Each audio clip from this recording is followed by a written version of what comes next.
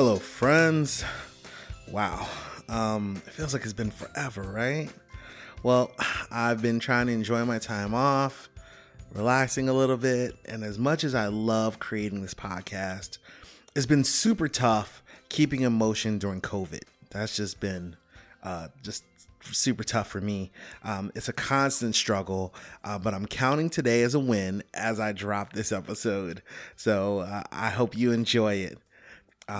Let me also take a moment to give a huge shout out to the Black Pod Collective. The Black Pod Collective was founded in April 2019 on the principles of community, education, and visibility. Their mission is to help fill the void of adequate representation for Black people within the podcast industry.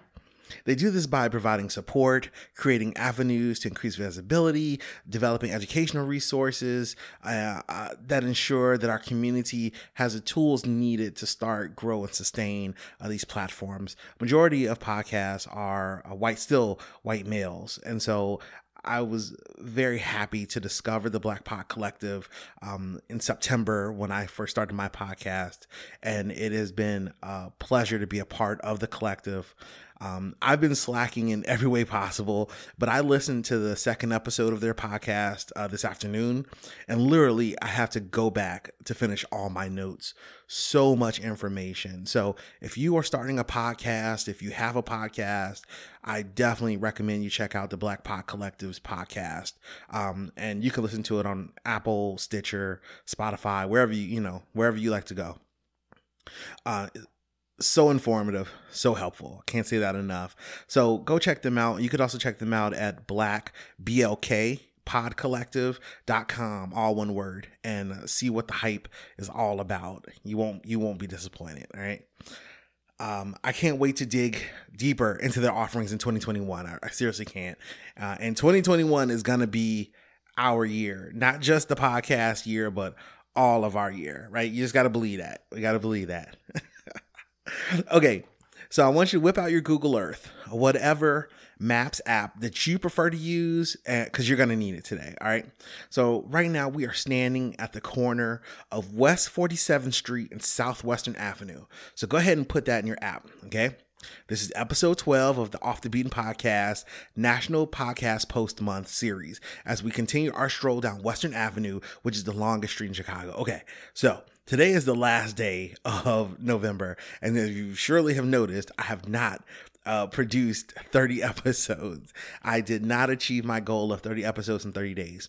However, I am going to finish this series, so I'm going to continue this, right? So one of the biggest enemies of life is time, right? There isn't ever enough time, and this situation is no exception. So on this segment of Western Avenue, once again, we find ourselves sandwiched between two neighborhoods, Brighton Park and Back of the Yards. Now, simply due to time, I won't be discussing both of these neighborhoods. I wish I could. Just there is never enough time. Today, we're going to focus solely on Back of the Yards, right? Back of the Yards has such a long, storied history. We could literally do a whole series on that one neighborhood alone. All right. So speaking of Back of the Yards was settled by those people who worked in the nearby Union Stockyards between the 1860s and 1880s. Back of the Yards is a neighborhood of immigrants, industry, and social activism, and it always has been. The neighborhood is officially located in the New City community area of Chicago.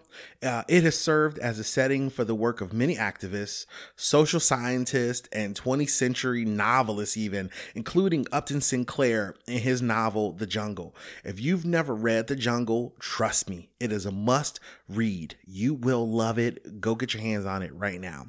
And the Union Stockyard once comprised the largest meatpacking center in the country, if you didn't know.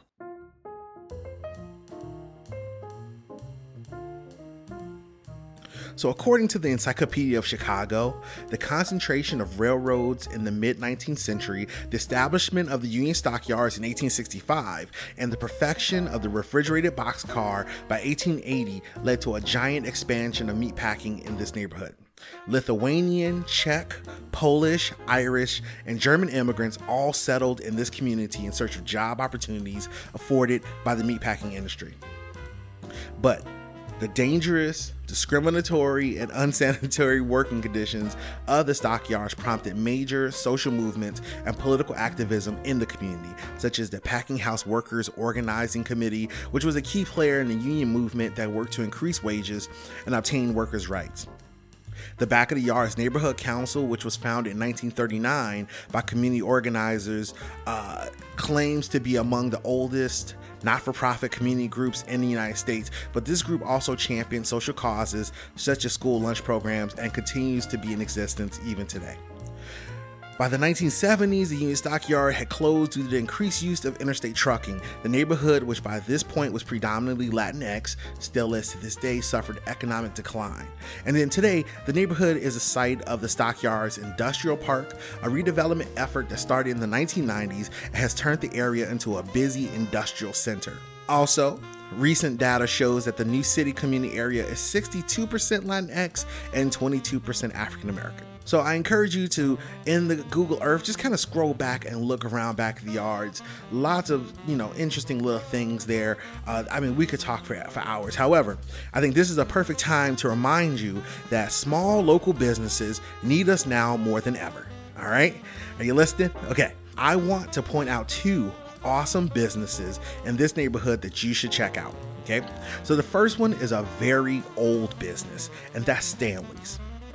Stanley's Tavern was opened by Stanley Couric, I hope I pronounced that correctly, please excuse me if I did not, on Whiskey Row in 1935. So Whiskey Row, to my understanding, is exactly what it sounds like. It's where you could go to get some whiskey, a bowl of soup, and possibly a warm fire after a long day of working in the stockyards, right? Stanley's was originally open from 7 a.m. to 2 p.m. And since the stockyards basically ran a 24-hour clock with 3 separate shifts of workers, even at 7 a.m., there were clients looking for a drink and some relaxation. Now, I had the pleasure of both working in the Back of the Yards as a public school teacher and frequenting Stanley's, as well as meeting and talking with Stanley's daughter, Wanda Couric, who ran the bar until her death last year at the age of 95. She was an absolutely delightful lady, and it was always a pleasure to talk with her and just to kind of sit and listen to her because she was a piece of this fabric of Chicago, it was like talking to living Chicago history. If you want to hear more about Stanley's, though, I will post an episode from the podcast Curious City, which interviewed Wanda as a story about Chicago's bars, as well as a Chicago Reader article that memorialized her after her death. Both of those will be in the episode notes. And while Wanda is gone, Stanley's is still open and being run by her nephew, Wally, at last I read. If you're in the neighborhood, stop by for a drink or to try out their lunch special. Their lunch specials are excellent. I can tell you that from firsthand experience. Now, the other business I want to point out is the Back of the Yards Coffee House. I've been a fan of this place since it opened a few years ago. I'm a total cafe snob, and this place is solid. I'll throw a few bucks at Starbucks if there's no other choices, no other options. However, I love small, independently owned coffee houses and cafes, and I will always throw my money there. So Back of the Yards Coffee House is a beautiful space and it has excellent drinks. I've actually even been there during quarantine period. I biked up to Back of the Yards one day, biked over and stopped there and got me a drink. And coincidentally, Back of the Yards Coffee House is actually right across the street from a school. And because the schools are not in session right now physically, I actually just walked across the street and sat on the stairs of the school, enjoyed my drink, and people watched for about a half hour before biking on home. They also roast their own coffee beans, and they even have a subscription coffee club. So if you're a regular coffee drinker, you can even get into their club and get some beans monthly. Make it a point to get over here and try this spot out on one of these days, okay? You won't be disappointed, and you'll be supporting a small, to my understanding, female-owned business. And it doesn't get better than that. And so that short jaunt brings us to Pershing Road, yo. I hope you learned something new. I feel like this episode was a little bit briefer than some of the others, but we have a lot more ground to cover, and so I don't want to get hung up on any 1 mile because, like I've said before, We could literally do hours on just 1 mile of Chicago. That's how deep and rich the city is culturally and historically, and just all the cool things that you'll see here, so I will talk with you next episode where we'll actually hit the neighborhood of McKinley Park. Thank you so much for listening. Please subscribe, share, rate, and review. If you could just share this one person, you would be making my day, and I would appreciate it. And then that's it, man. Until next time, peace.